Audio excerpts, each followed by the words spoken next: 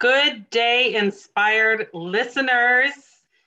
I'm Stacy Fleece, and as always, I'm here with Samantha Tredelius. How are you, Samantha? Good day, Stacy Fleece. Good day. I just Happy love that. Monday morning. It is a Monday, indeed. So last quarter of the year, last quarter of another completely fucked up year. I wonder if we'll ever have a normal one again. I don't know. But, they always talk about the last quarter of the year. Well, I mean, honestly, in my business right now, we are very focused on what do we need to do to make 2022 more successful than 2021? Like, how do we increase our business? But I know a lot of people are thinking about what do I need to do from a financial perspective to limit my tax liability for 2021 to make it less of a screwed up year than it already is. There are things that people should be looking at and things that people probably should be doing and things that I never do. So we are fortunate enough today to have Tracy Teal with us, who's one of the rare female partners of large accountant firms here in San Francisco. Tracy, good morning. Good morning. How are you? So happy you're here to tell me all the things I'm doing wrong and maybe what I should be doing right in the last 90 days of this year. Being an accountant is such a sexy job, isn't it? I always think about that TikTok video that's like, nobody asks you questions when you say you're an accountant. So tell us what we need to be thinking about here as homeowners and as business owners for the next few months closing out the year. Well, I would say the biggest thing is charitable deductions. Because of the CARES Act this year, you can deduct 100% of your 100% of your AGI. So if you make $100,000, you could actually give away $100,000 and deduct all of it. And I'm just going to be honest, that would be very difficult for me to do and pay for college. So I will not be doing that. But if there's anyone listening who can donate 100% of their gross income, you are my new best friend. Right? The point is before you could only deduct 50%. Oh. So if for some reason you have extra money, it is a way to get a deduction. Does that go for in-kind donations as well or only cash donations? Cash donations. Okay. Cash donations. I know a really good nonprofit to donate to, sparklenow.org. We will take your money. We will take your money. And do great stuff with it. And do good stuff with it. So when people are donating, what is the types of things that they need to be asking from the place that they're donating? They need a letter, right? They need a letter. The letter needs to indicate that they didn't get anything in exchange for their donation. You really should have letters for everywhere you donated. Nobody's going to look at those unless you get audited. Don't even say that word. It is a bad word. It is an absolute bad word. What about there was a time period where you could get deductions for putting solar on your house or upgrading your windows to be more energy efficient. Are those the types of things? Buying a Tesla, yes. Those credits still exist. Most of them have a time frame, like on the Tesla credits. It's only a certain number of vehicles get them. So when they run out, they run out. So sometimes you can get them, sometimes not. Just depends. And then as far as home repairs, because yours truly just went through a gigantic home remodel, as many people have, are the windows and the more efficient fixtures in your house, are those things you can deduct as well? Typically not. The windows probably, if they're more efficient. But if you had a newer house, they probably aren't going to be that much better. Most home repairs go into the basis of your house so that when you sell it, you have less of a gain, but typically most repairs aren't going to be a deduction for this year. So people who are doing home repairs need to keep meticulous records of the expense of said repairs. So X number of years down the road when they sell the house, that adds on to the cost basis of the purchase when calculating the capital gains, correct? That is correct. Yes. Okay. So Which- Samantha, keep your receipts. Keep your receipts. So speaking of capital gains, we're just firing away here, Tracy. Capital gains, what is the deal now? Is it going to change? Right now there's a bill that could change a lot of the taxes as we know it today. Is it sitting on Capitol Hill? Yes, it is. And your guess is as good as mine. Mm-hmm. I think for the average person, it's not going to make a lot of changes. Some of the big changes are going to be around estate gifts and how much you can deduct in your estate. But lots of changes coming, and we should know hopefully by the end of the year. But what about the below average person? Any impact there? I'm asking for a friend. Probably not. Okay, noted. I love that. And let's talk about small business owners. What are the types of things that they need to be thinking about for 21 tax year? The biggest thing is that you are expected to pay your taxes as you go through the year. So if you earn, equally throughout the year, that's the way you're supposed to pay your taxes. A lot of small business owners don't make their estimated taxes and they get to the end of the year and they haven't paid in enough. There's two things that you can do. One is that you can look at when you earned your income and actually calculate when the actual payments were due. So the IRS will assume, you earned it equally over the year, but you can actually fill out a form and say, no, I earned it all in my last quarter, and therefore your payments weren't due to then. So you're going to have less penalty for paying late. Oh, that's cool. I did not know that. Yep. Mm-hmm. It counts for anybody but someone who has a W-2. And how do you have to prove that, or can you just say that? You just fill it out. Really? Now, if you were a retail business and you said, retail business, that your income didn't come in the Christmas season, that probably isn't going to make sense, right? So it's got to make a little sense with what you do. But that will help reduce any penalties. The other thing is that if you are the business owner and you run your own payroll, you can actually pay yourself through payroll and get a W-2 and just put it all to taxes.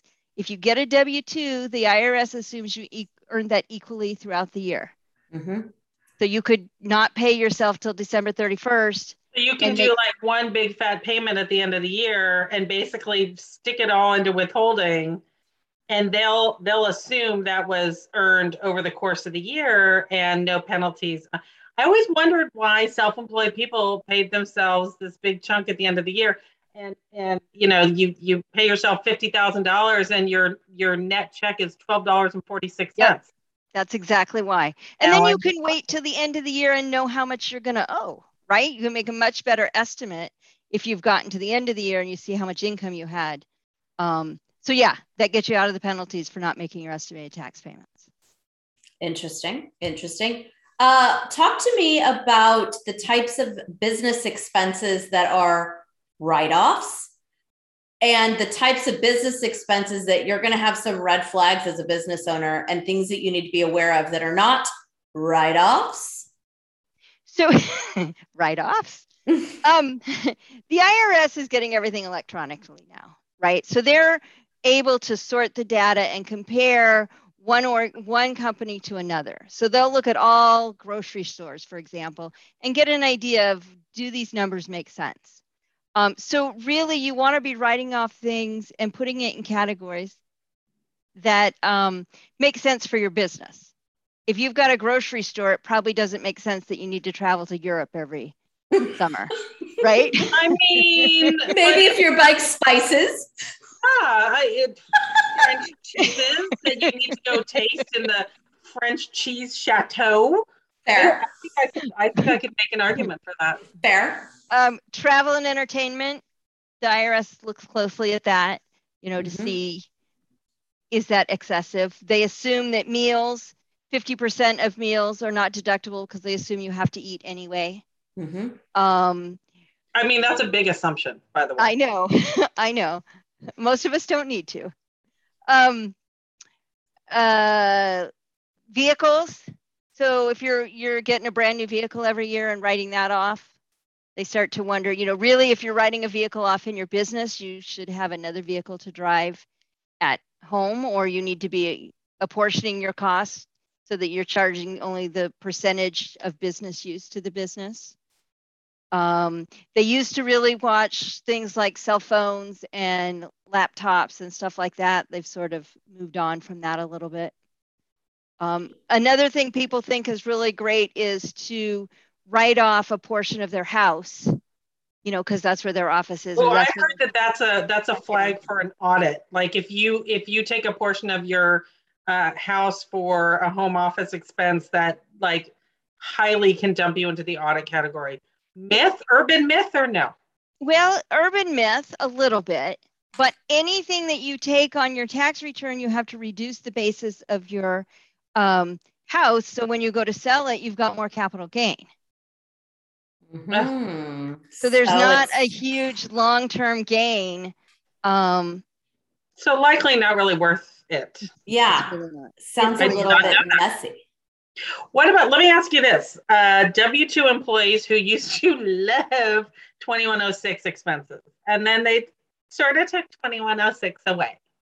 And 2106 being expenses, W-2 employees could write off expenses that they were not reimbursed for that were specific to their business, building their business, or expenses that their company didn't cover.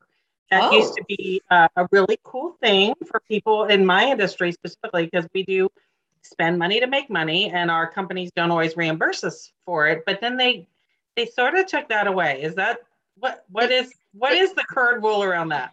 They did take that away. And it's funny because my husband used to be a firefighter, and he would come home and he'd say, no, the guy said I can write off my uniforms and I can write off my boots and I can write off this. And I said, I'm not signing that tax return. No, it's not worth, the $500 is not worth losing my license over. You cannot deduct it. Okay. What's the most wackiest thing that someone's tried to deduct that you've seen come across your desk where you're like, absolutely not? Well, I don't know that it's wacky, but racehorses are depreciated over 15 years. And so I've had a few clients. That's a very conservative depreciation. That's what it is. That's what the IRS says, 15 years. So, they'll have a racehorse business going, which generates losses year after year. Of course it does. Right? And you can really only deduct losses for a couple years before it's considered a hobby, and then you don't get the losses against your income. So often you'll see people trying to create a loss with some sort of fun venture. Interesting. Very interesting. So here's another one. LLC, S Corp, C Corp, sole proprietorship, someone starting a business. Why would they want to form these different types of entities, and what is the best one for each box? We talked about this a little bit personally with a project we're working on, and I thought it was so fascinating. So share with the world what you know, girl. Okay. So if you're going to be a sole proprietor, you only want to do that if you're in a business where you don't think there's any personal liability. If you're is there a business that doesn't well, exactly, right? Exactly. Gardening? I mean, exactly. I don't know. Because if you're a sole proprietor, your social security number is on W-2s and stuff like that for your employees. And there is no protection. If somebody sues the business, they're suing you. Mm-hmm. So there's very few instances where I think that's a good idea. So then you can become a corporation or you can become an LLC. And if you become a corporation, then you want to really be sure that you're keeping the business separate for your personal. So you want 2 credit cards, you want 2 bank accounts. You don't want to mix and mingle, because if you mix and mingle, then the IRS or the courts are going to say, well, there really isn't 2 entities here, you, the person, and your business. And it pierces the corporate veil, and they could come after you anyways. So in that instance, like someone who's leasing a car and wants to run it through the business, the lease should really be in the business name. Yes. Is that correct? Yes, that is correct. Yeah, that is absolutely correct. Okay. So once you decide to be a corporation, you can elect S Corp status, which means then the income will flow back out to you individually. So a C Corp would pay tax at the corporate level, whereas an S Corp, it flows through into your individual return. And why would you want to do one or the other? Because in a C Corp, you're going to get taxed twice, right? You're going to get taxed at the corporate level. So business earns $100,000, you get taxed. When you pay it out to yourself as salary, you're going to get taxed again. In an S Corp, you're only going to get taxed when it comes out to you. Mm-hmm. At your individual tax rate. At your individual tax rate, exactly. And if you can generate losses in said business, that can offset other income. So husband has an S Corp that runs at a loss. Wife has a big giant W-2. You can offset those two and reduce your income. And buy a racehorse. And buy a racehorse. Okay, and then let's talk about an LLC. So an LLC gets taxed in California. An LLC gets taxed on its gross receipts. So if you don't make a lot, if you make under $500,000, it's not that big of a deal. But if you make more than that, you're going to actually get taxed, especially if you have a business that generates a lot of income, but then has very high expenses. Then you're getting taxed at a high level when your net income isn't very much in the end. Whew, that makes sense. A lot. It's a lot. I think you should write a little cliff note, like have a little cheat sheet in your pocket. Remember Jeannie had like the beauty product pocketbook? Tracy Teal should have her pocketbook of entity forming thoughts and feelings. Yeah, exactly. And racehorses. You're still on the racehorses. I love it. Kind of on the racehorse. The other thing that I'll say that a lot of people don't know is rentals. You think, hey, let's go buy a bunch of rentals because that would be great. Real estate appreciates. You can't offset losses on your rental against your regular income unless you're materially participating. More than 500 hours a year spent on rental activities. So you buy a house, you rent it out to a family, you're typically going to run that at a loss. And so those are not deductible against your ongoing expenses. If you generate a loss over time, you can deduct that when you sell the property, but it's not a write-off on a go-forward basis. Interesting. Very interesting. All right, Tracy Teal, let's flip the script here. And we want to talk about you and how long you have been this accounting goddess. How long have you been doing this? I have been doing this 26 years. Basically forever. Forever, yes. I started when I was 5.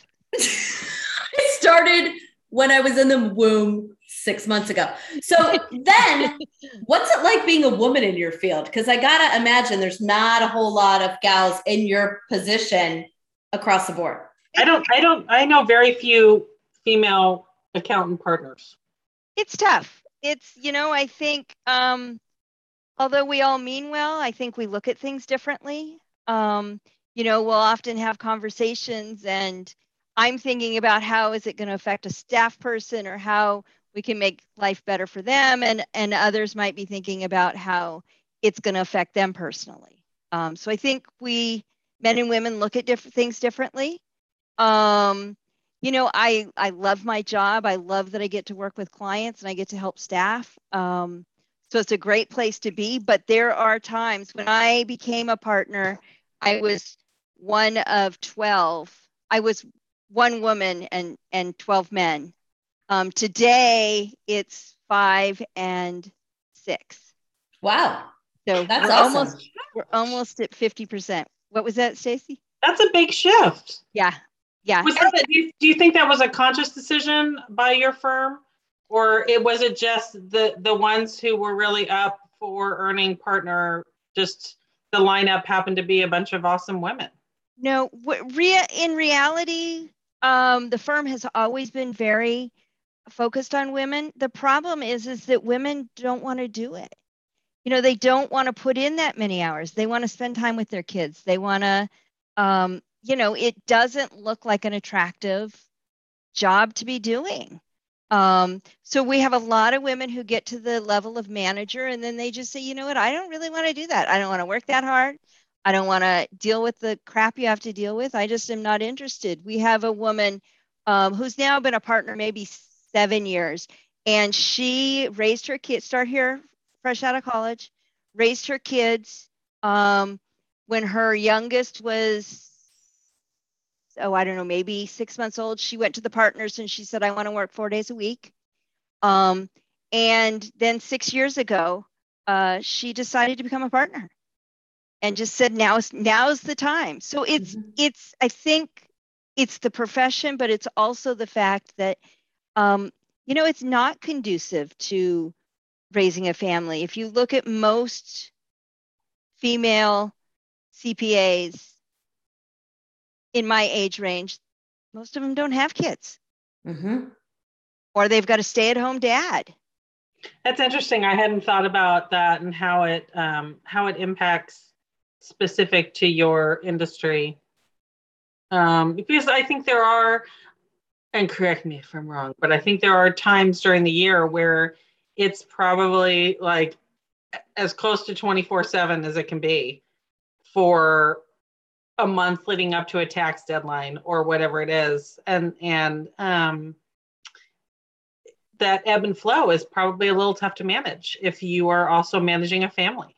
It is, but I have a different view on work-life balance than the average person. I mean, I think you can have it all. I think that, balance means different things to different people.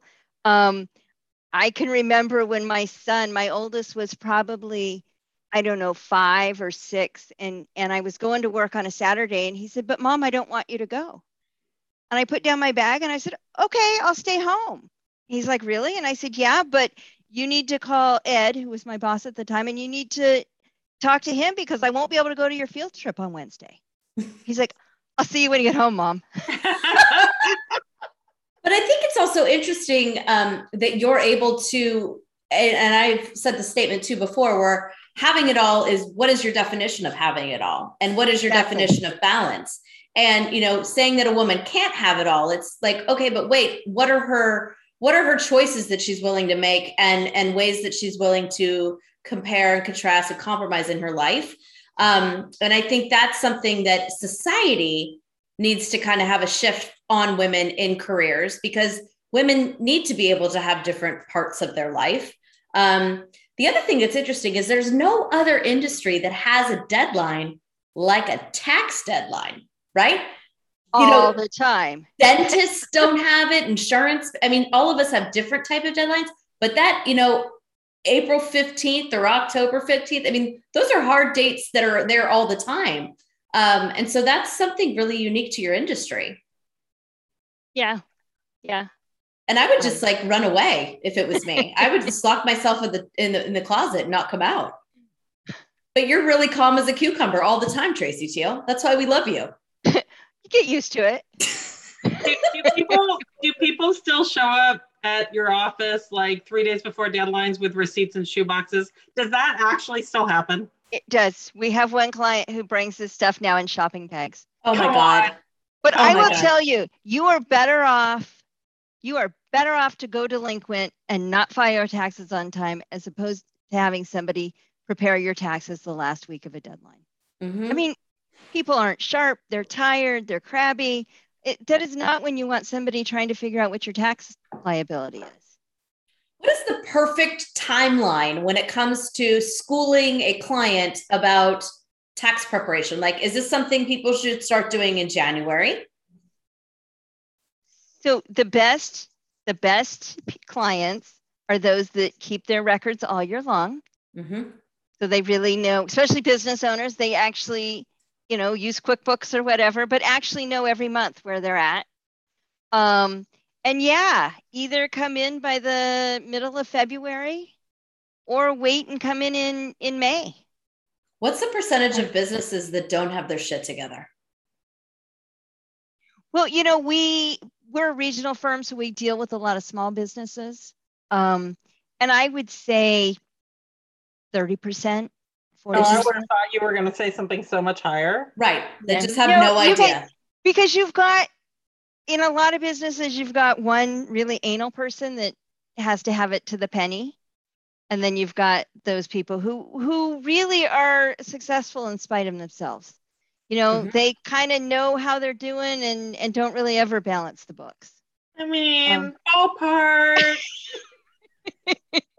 Ish. Exactly. Ish. You know, there's always that in the middle ish situation. Exactly. I also work with a lot of nonprofits, and you'd be surprised at how many of them are a freaking mess. I mean, it's scary. It's actually really scary about how many people don't know basic business, you know, financial statements. QuickBooks, guys, is a great way to keep track of things. And if you don't have a software that works with your industry, man, that kind of goes across the board and integrates with a lot of systems, right?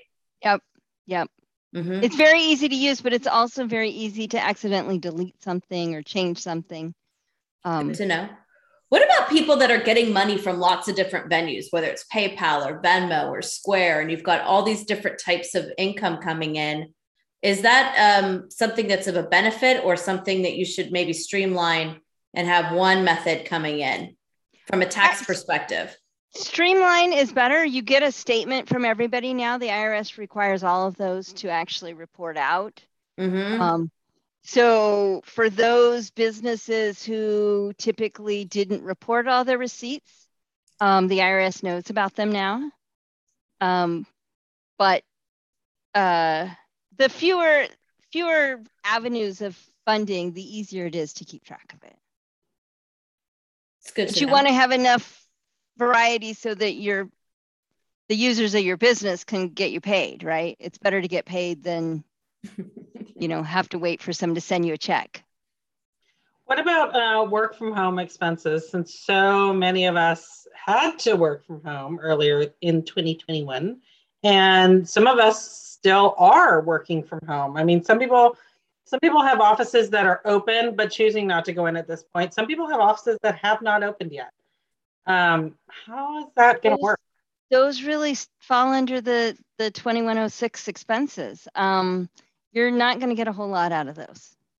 It's just kind of the way it is. And, if you think about it, you had expenses because you were working from home, but you didn't have any transportation expenses. I was going to say, I guess it balances out with all the gas we didn't have to buy. Yep, exactly. We didn't have to pay. All the travel fun stuff. All right. So I want to take the last 3 minutes and I want to talk about what an absolute behind the scenes badass Tracy Teal is. So we know Tracy very well from a lot of different worlds that we all spin in.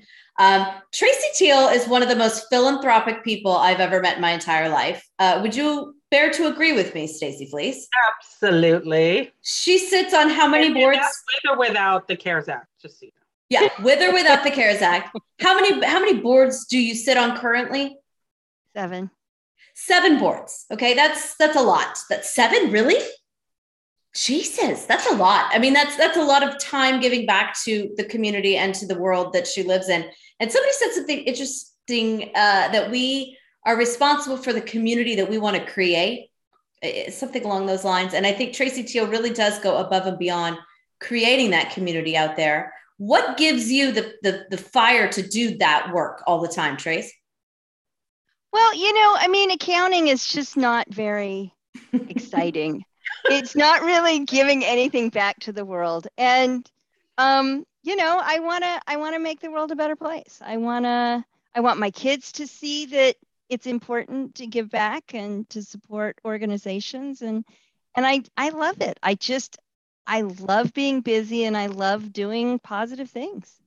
I think your skill set is so important for organizations to have board representation into.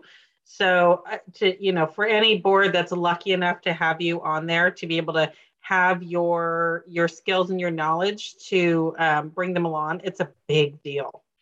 It's a huge deal. And Tracy Teal, I mean, I could speak personally to that because she's been by my side for, 6, 7, 8, 9 years now. And the ability to have that different mind and the ability to, ask the tough questions and have the resolve from an accounting brain is fantastic. And so you are just you are a Wonder Woman in all sense of the word. And so I am very grateful for you on a daily basis. I know we all are. So I want to say thank you for you taking time. And even though this will be out a little bit past probably tax time, I want everyone to know that this is crunch time for Tracy. This is one of those date times. It's not an ideal for her to be sitting with us, and she's giving us her time. So thank you for you. Thank you for all you do. And I hope everyone learned a little bit today and could go out there and be inspired to do better with their tax preparation and be inspired to just be a good person out there. Thank you.